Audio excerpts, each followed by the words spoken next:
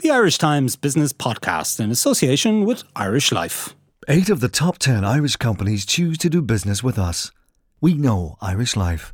We are Irish Life.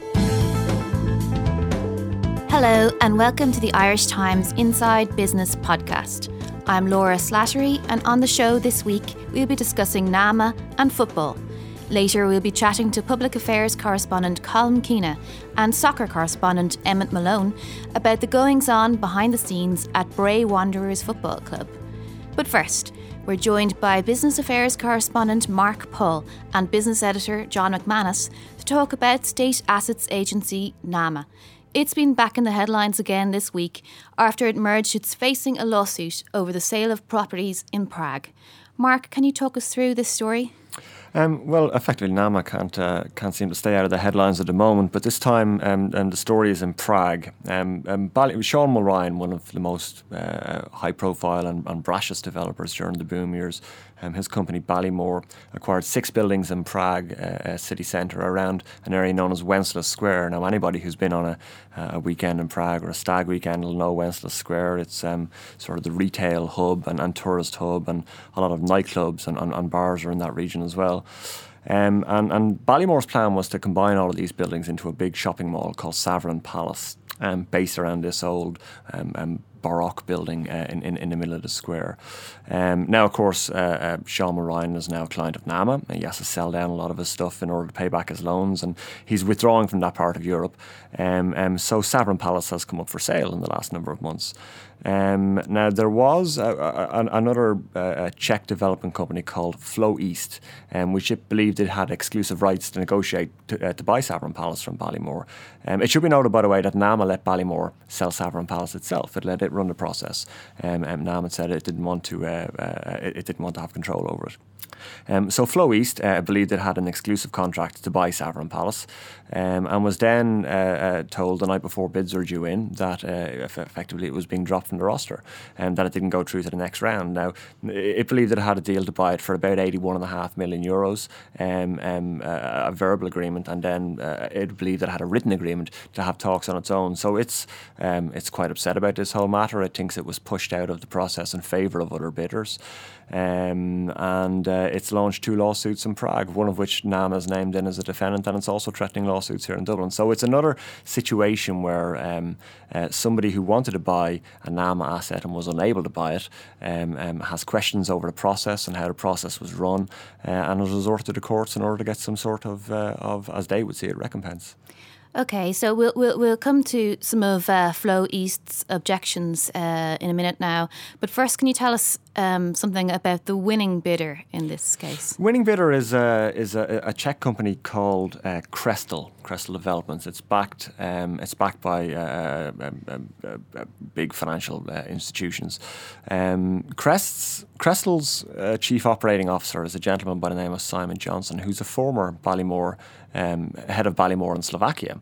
So effectively, Ballymore has chosen Krestel to buy this, and Ballymore has chosen to sell it to a company that is partially run by a former Ballymore executive. So you can see, where people's suspicions are raised and so on, especially seen as Ballymore ran the process itself. So look, Krestel has agreed to pay in the region of about €83 million. Now, Flow East wrote to NAMA last week and said, we will pay more than Krestel, come what may, was the words they used. We will pay the highest price, come what may. But NAMA is refusing to engage with them, even though Flow East says it's prepared to pay more money, which obviously would mean more money for the Irish taxpayer, or in terms of kind of defraying the NAMA loans. So it's likely that this will be decided in the court somewhere, whether in Prague or whether in Dublin, because of course Flow East also has the option of trying to injunct a sale from Dublin as well, which it may try and do.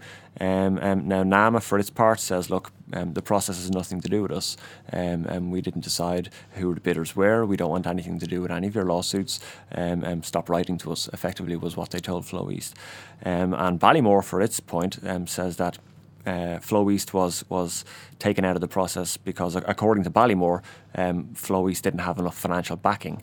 So there's a dispute over that end of things, and what Flow East is alleging is that an executive from Ballymore rang its financial backer the night before the bids were due in and effectively told it that there was no point in it backing Flow East's bid, that it wasn't going to get through, and Flow East is arguing that that disrupted its bid. Now Flow East says that it has since acquired a new financial backer, so it should be let back into the process. So the process isn't over yet.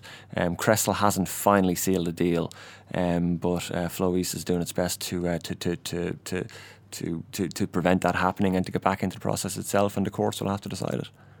So the gist of the story is that the Sovereign Palace project, a fairly prestigious project in Prague, was being sold by Ballymore to a company, Crystal, that employs one of its former executives, whilst at the same time there was an underbidder that feels strongly that they were unfairly cut out of the process. Yeah. I mean, when you say underbidder, it sort of it raises a notion that they were going to pay less. They say they would have paid more than Cresswell, and the language that they have used in their public statements on this is, "We will pay the highest price, come what may."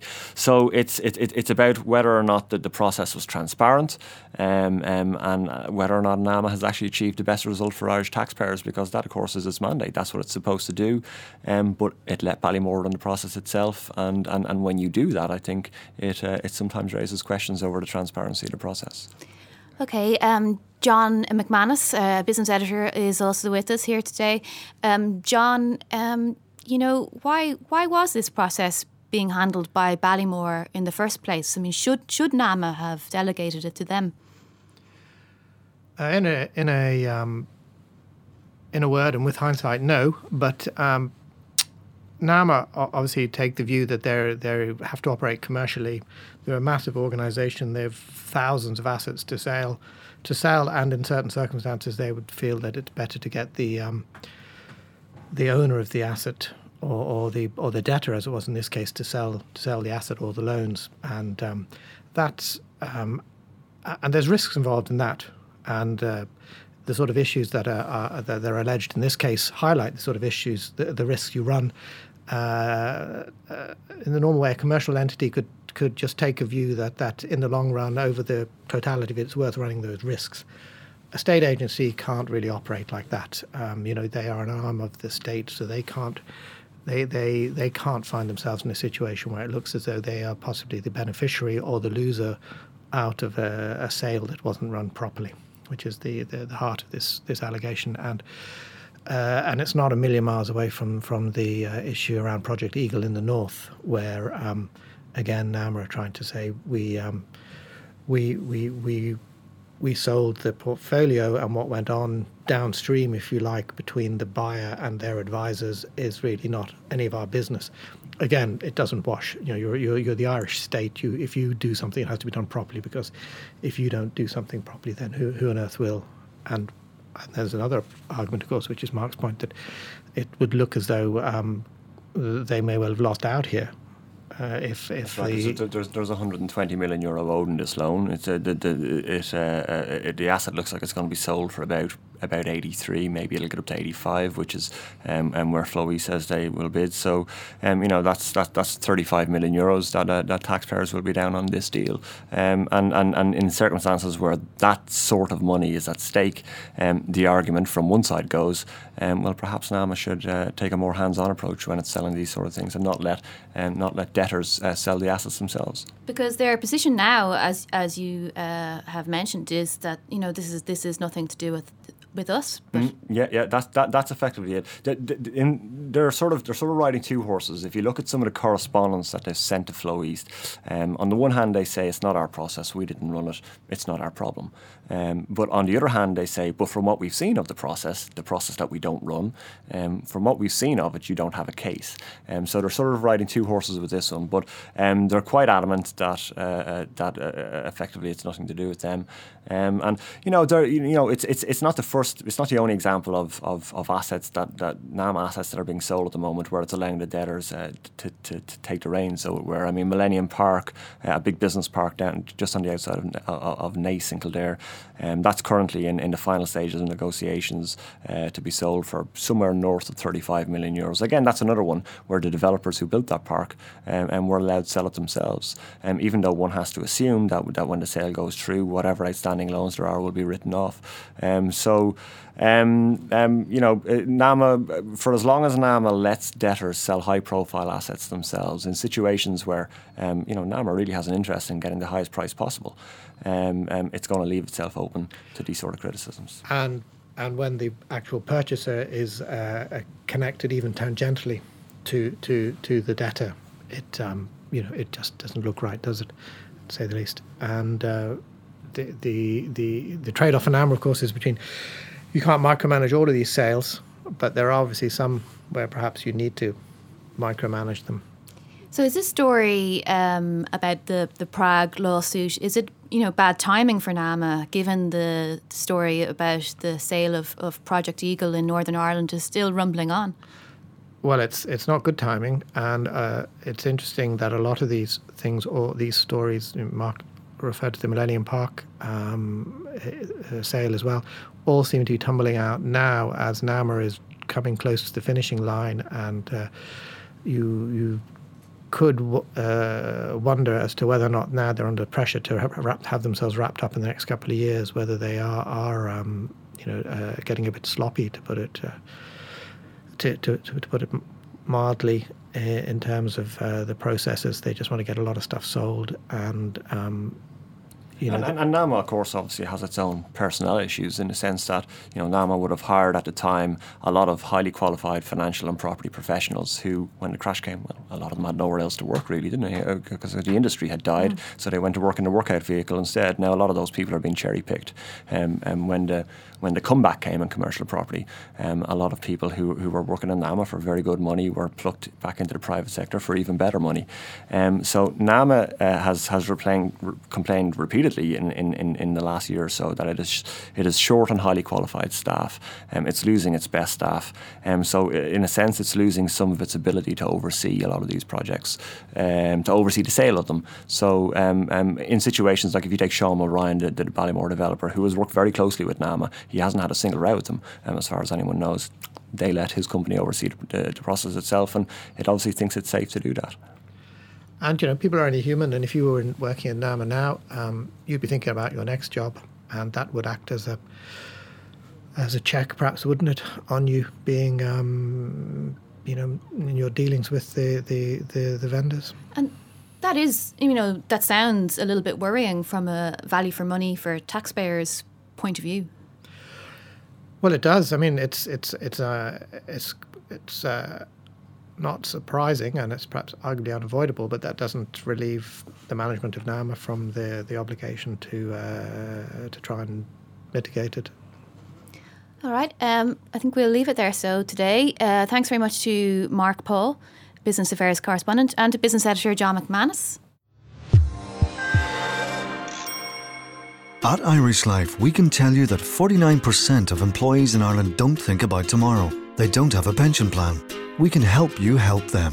Because if you're involved in running your company's pension plan, we can administer it for you with our member-specific investment solutions, online access for employers, trustees and members, and always-on smartphone apps. Just call one of our corporate team on 01704 1845. Visit irishlifecorporatebusiness.ie or contact your pension consultant to find out how we can help your company think of tomorrow. We know Irish Life. We are Irish Life. Irish Life Assurance plc is regulated by the Central Bank of Ireland. All information sourced for Irish Life, September 2014. Now, Bray Wanderers Football Club has been in the news lately, not for what is happening on the pitch, but off it. Last week, the owners were granted temporary injunctions that prevented 3 men from entering the club's premises at Carlisle grounds. The 3 ended up in court after a protest at the club's grounds that is related to a change in ownership at the club. Here to discuss the case is Colm Keena, our public affairs correspondent, and soccer correspondent Emmet Malone. Colm, coming to you first, tell us the background to this story. Well, the background to the story is that the Bray Wanderers football club is in severe financial difficulties, as are many of the soccer clubs around the country, and its former shareholders have sold the club, or the majority of them have sold the club to new owners, and some of the shareholders involved are unhappy with this development and are concerned that the new owners might be more interested in developing the Carlisle grounds, the grounds called Carlisle in Bray, rather than developing the club. The new owners of the club say there's no truth in this at all. But this led to the protest outside the grounds on Saturday before the game against Derry, and then to approach the courts to have the people involved prevented from doing so in the future. They've agreed not to do it again, but they can attend matches. So tell me, first of all, who is John Deering? He's one of the three, isn't he? Yeah, John Deering is a former shareholder of Bray Wanderers, he is a shareholder of Bray Wanderers, and he's been very concerned about developments. One of the things he did, which emerged as a result of the court case, was he lodged some documents with the company's registry office, essentially appointing himself as director of the club and causing other directors of the club to resign, or to be registered as having resigned. And these documents were apparently accepted at face value by the company's registration office. And then, having filed these documents, he used his notification of directorship at the protest to tell the guards that he was the director of the club. And also, prior to that, he got the email codes or passwords for email addresses associated with the club changed by Eircom, using the fact that he was the director of the thing, and got some information about the club and its new owners through that method. And he's now given a commitment that he won't access their server anymore. Because that is quite an unusual sequence of events in the business world, isn't it? Yes, and it's an extraordinary sequence of events, and so there is a lot of rumour and counter-rumour and claims and otherwise going on about what's happened with the ownership of Bray Wanderers. But those involved in the takeover say that they have taken over the club because they have his long-term interests at heart, and there's no possibility of their using the grounds to make a property play, because the grounds are subject to a sporting lease. The club only has access to the grounds or use of the grounds from the council as long as they're using them for sporting reasons. They don't actually own the grounds at all. So another person who has a starring role in this saga is a man named Dennis O'Connor. Can you tell us who he is? Yeah, it's one of the fascinating aspects of the story. The new owners have their shareholding by way of a company called Millway Dawn, and the 80% owner of that is a man called Jerry Mulvey, who's had an involvement in St. Patrick's Athletic before and other soccer ventures. The 20% shareholder is Dennis O'Connor, who's also, as of I think February of this year, the chairman of Bray Wanderers.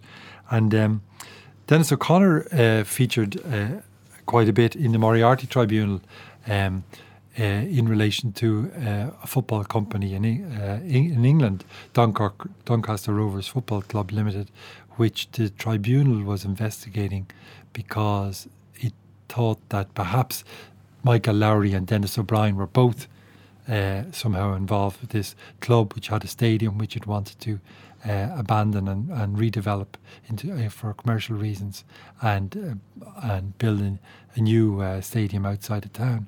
So the way Mr. O'Connor got involved in this was the tribunal thought he was helping them throw more light on Mr. Lowry's affairs. He was Mr. Lowry's accountant, but it subsequently transpired that Mr. O'Connor was having contacts with people who had information that might or might not be relevant to this issue, and negotiating payments to these people, to this person up in Northern Ireland. And the tribunal severely criticised Mr. O'Connor in its final report, and said that these payments had been made so that certain information would or would not be given to the tribunal. And just to finish that all off, Mr. O'Brien, Dennis O'Brien, said the Doncaster Rovers Football Club Limited was his and had nothing to do with Michael Lowry. The tribunal thought that was probably the case, but at some stage perhaps they had some other notion in mind. So Mr. O'Connor is somebody who has an interesting business history with connections to football in the past as well. It's extraordinary. I don't think he has any other, as far as I'm aware, any other involvement in soccer activities. And so people who are concerned about what's happening at Bray Wanderers are saying, well, look at what emerged at the Moriarty Tribunal. This fellow was involved in activities for which he was severely criticised by the tribunal, and involved a football stadium that people wanted to redevelop as a kind of a property play. But Mr. O'Connor has issued public statements saying there's no such attempt involved in the ownership of Bray Wanderers, and that anyhow the lease is a sporting lease from the council, and that they only have possession of the grounds as long as they're playing football there. Okay, coming to you, Emmet Malone. There's been a fair amount of drama at Bray Wanderers over the past year, and managers have resigned. There's been a lot of disquiet. Can you tell us a little bit more about that? Yeah, I mean, it's traditionally a club that was quite stable. The Sevens were there. They were local businessmen who supported the club over a great many years. It was almost unique, and it had, huge stability at team management level with Pat Devlin, who was there, many, many years, left, came back again, was a shareholder in the club himself, and was sort of kind of independently wealthy, I think, in footballing terms. He had kind of acted as an agent or an advisor to the likes of Shay Given and Damien Duff, and it's believed made quite a lot of money out of those deals. So, he wasn't hugely dependent on the salary that he would have been getting from Bray Wanderers. So the funny thing is that this happens against the background of a club that was, hugely stable and viewed with great regard within the game here, because generally it wasn't associated with the sort of kind of huge swings in fortunes that you see in other clubs. Bray Wanderers was a club that didn't spend a lot of money. It didn't aspire to an awful lot. The idea was to be in the Premier Division, but they were relegated on a number of occasions and appeared to survive that without any great drama, which, bigger clubs or more ambitious clubs would sometimes go close to folding when that happened. And they won an FAI Cup along the way in the early 90s, and they were a nice club. They were a kind of solid club, and seen as a family club, and lots and lots of positives about it. But what was happening, along the way, as tends to happen at so many of these clubs, is they were losing money, and it's very difficult to make money out of League of Ireland football, and it's pretty difficult to even break even at it. And the Slevens were subsidising this. There were a number of other people involved. Guy Eddie Cox, who was chairman over many years, but none of these were hugely wealthy. And I think that the burden of supporting the club on an ongoing basis, became, I guess, either they ran out of patience or they ran out of money. I'm not entirely sure which.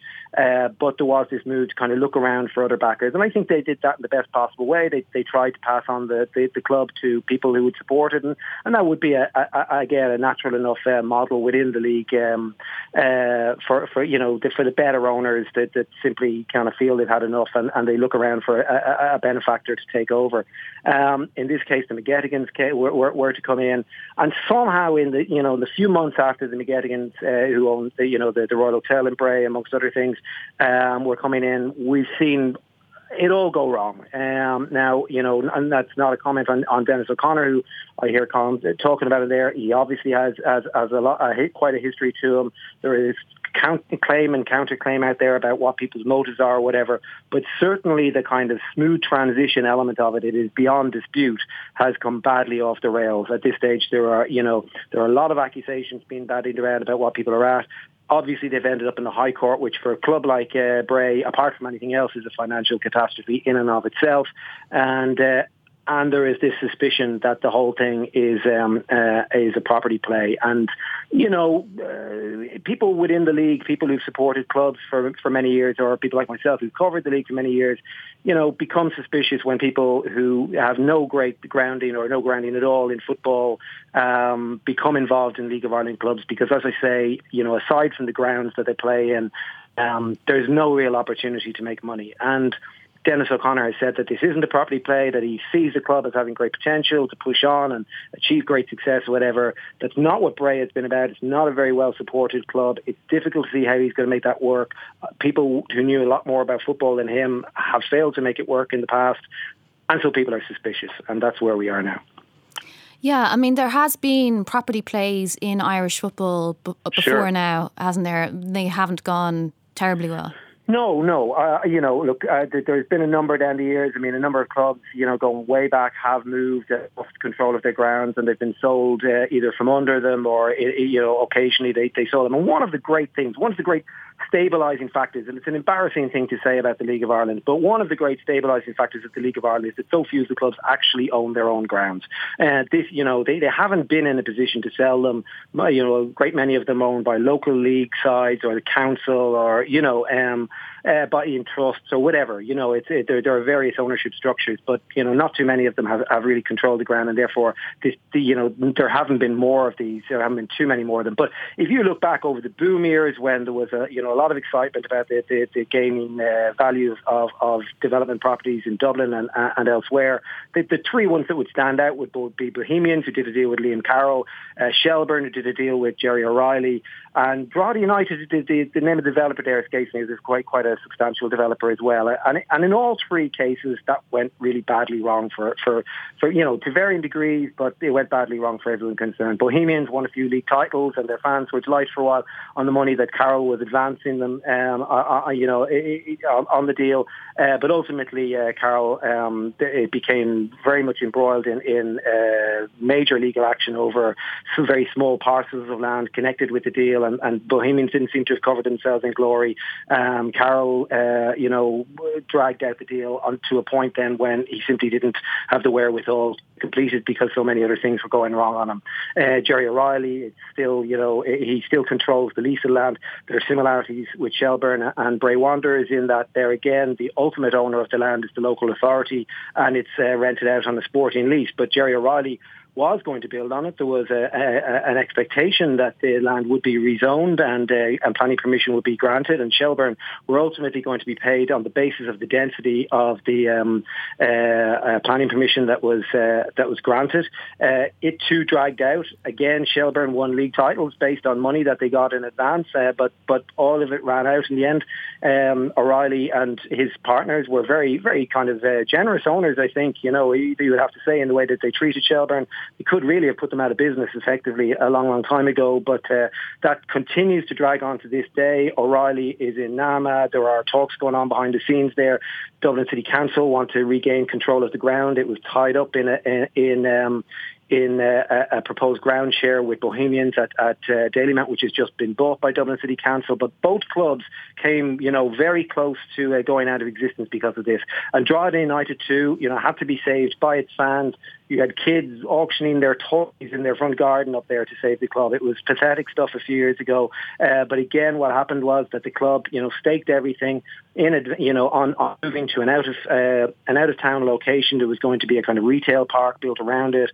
Very impressive plan, 10,000 seat all stadium, lovely stuff. But one of the key elements here that is common in all of these cases is that, the hunger for success on the field is so great that nobody ever waits for any of this to actually happen, for the new stadium to be built. People invest money in the team up front, the money gets spent.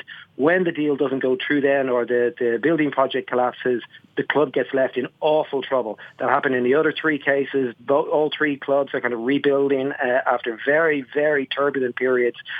And one of the things that worries people about Bray Wanderers actually is that the very thing that should be winning the fans over is Dennis O'Connor going on television and saying that he wants to spend a lot of money on the team and to invest heavily to improve the team's fortunes, to get them up to the table to achieve success. This doesn't strike anyone as particularly sustainable in this case. And there may or may not be a property play down the way, but in the meantime, it doesn't sound like a guy who entirely is on top of what a business plan should look like for a middle-ranking League of Ireland club. So I was going to ask you there if we have a sense of who Bray supporters might be behind in this case. Is it O'Connor or Deering, or is it that simple? Yeah, I don't think it is too simple. I think that I think the Bray fans are trying to figure out who they can trust. As I say, they're very used to it being very quiet out there. Very soft guys behind the club, people they knew they could trust. And at the moment, what they're terrified of is where this is going to go. Nobody knew Dennis O'Connor really in League of Ireland circles before he came into Bray.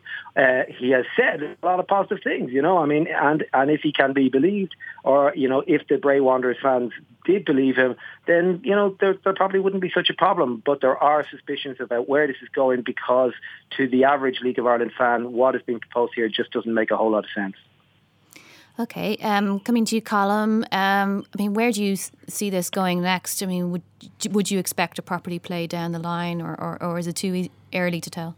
Well, I don't know. The short answer for that, I know Jerry Mulvey, it seems, has a track record of developing clubs. Sorry, if I could just cut in there and say that Jerry Mulvey first came to the notice of people in the League of Ireland when he bought into St Patrick's Athletic. At that stage, he had already made a profit of over €10 million on a land sale for development. He had a slight history of involvement in football. But again, when he went into St Patrick's Athletic, the expectation was that the club would move out, ground share, possibly with Shamrock Rovers, and sell Richmond Park.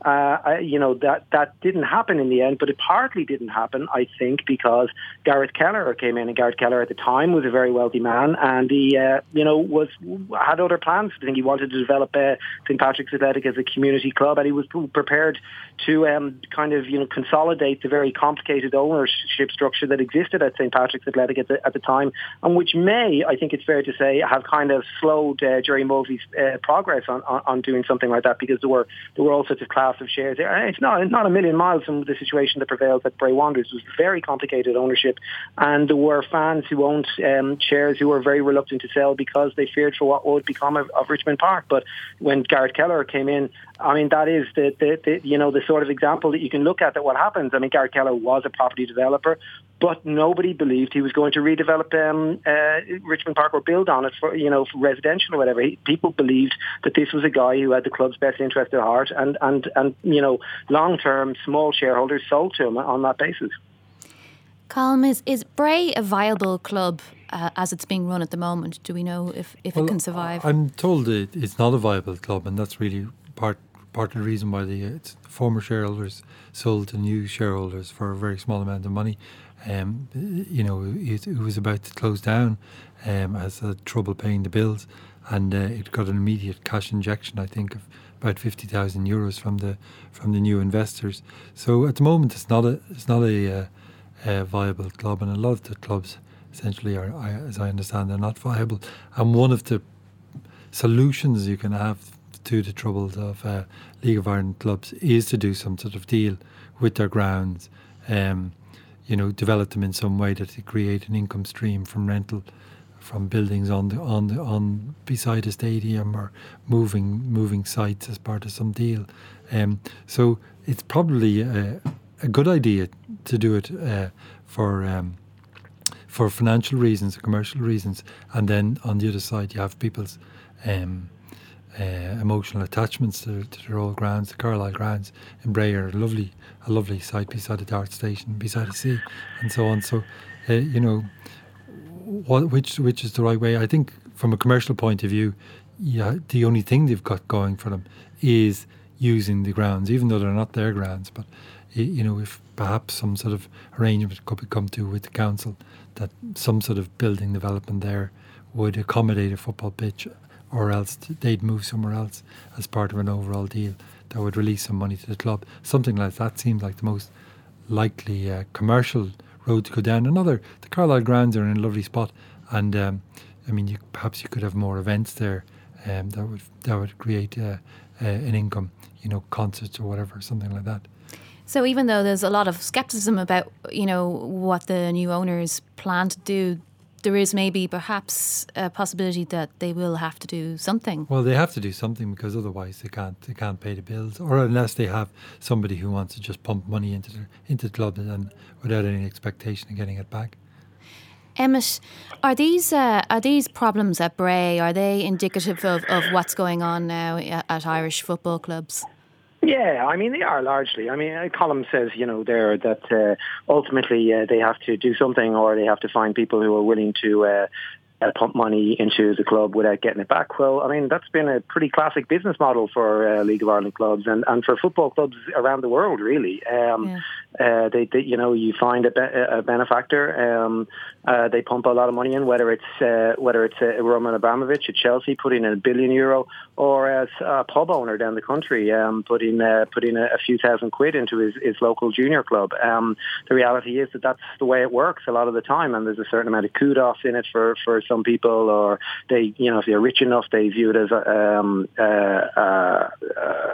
hobby. I mean, the guy who runs Hoffenheim Football Club, a Bundesliga club, I think they'll play in Europe this year, is the owner of SAP. He's a multi-billionaire, and he just decided his old local club, which at the time wasn't a whole lot bigger than Bray Wanderers, he needed to save them from going down into the 8th division, and as he got more and more involved, he just kept pumping money in, and now they're one of the biggest clubs in Germany. So yeah, these things have a weird way of happening. I think there's a bigger problem, a wider problem in Irish football, in that a number of clubs are kind of making some progress, and they are exploring a number of business models. One of which is a kind of either idealistic or cynical, depending on which way you look at it, the model of developing young players and selling them on. This is a key part of the economics for quite a few clubs across Europe. There's obviously various attempts to improve facilities, to generate match day income, to generate other incomes. But the league as a whole has a problem in that it is operating at quite a low level, and no one club can, in and of itself, change that. You have somebody like Gareth Kelleher, whose fortunes are being revived now, and he's still backing St. Patrick's Athletic. Well, notionally, he could put a lot of money into St. Patrick's Athletic and build it up, but other than winning the league year after year and competing in Europe, that would not really change the club's fortunes on the domestic front. What we need here is the league as a whole to improve dramatically and start attracting crowds again. And you can make arguments about how that might happen, and but it requires a lot of investment up front, and that investment simply isn't there at the moment. And it requires a lot of kind of things to come together on a lot of fronts, and that.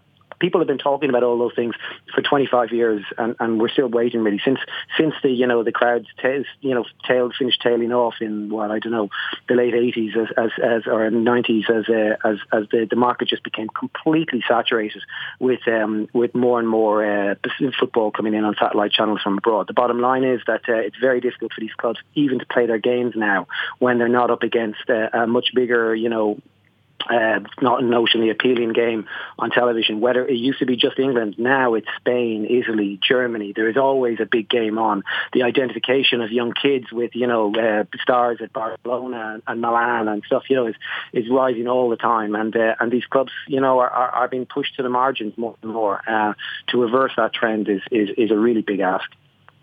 All right, thanks very much, Emmet Malone and Colm Keena.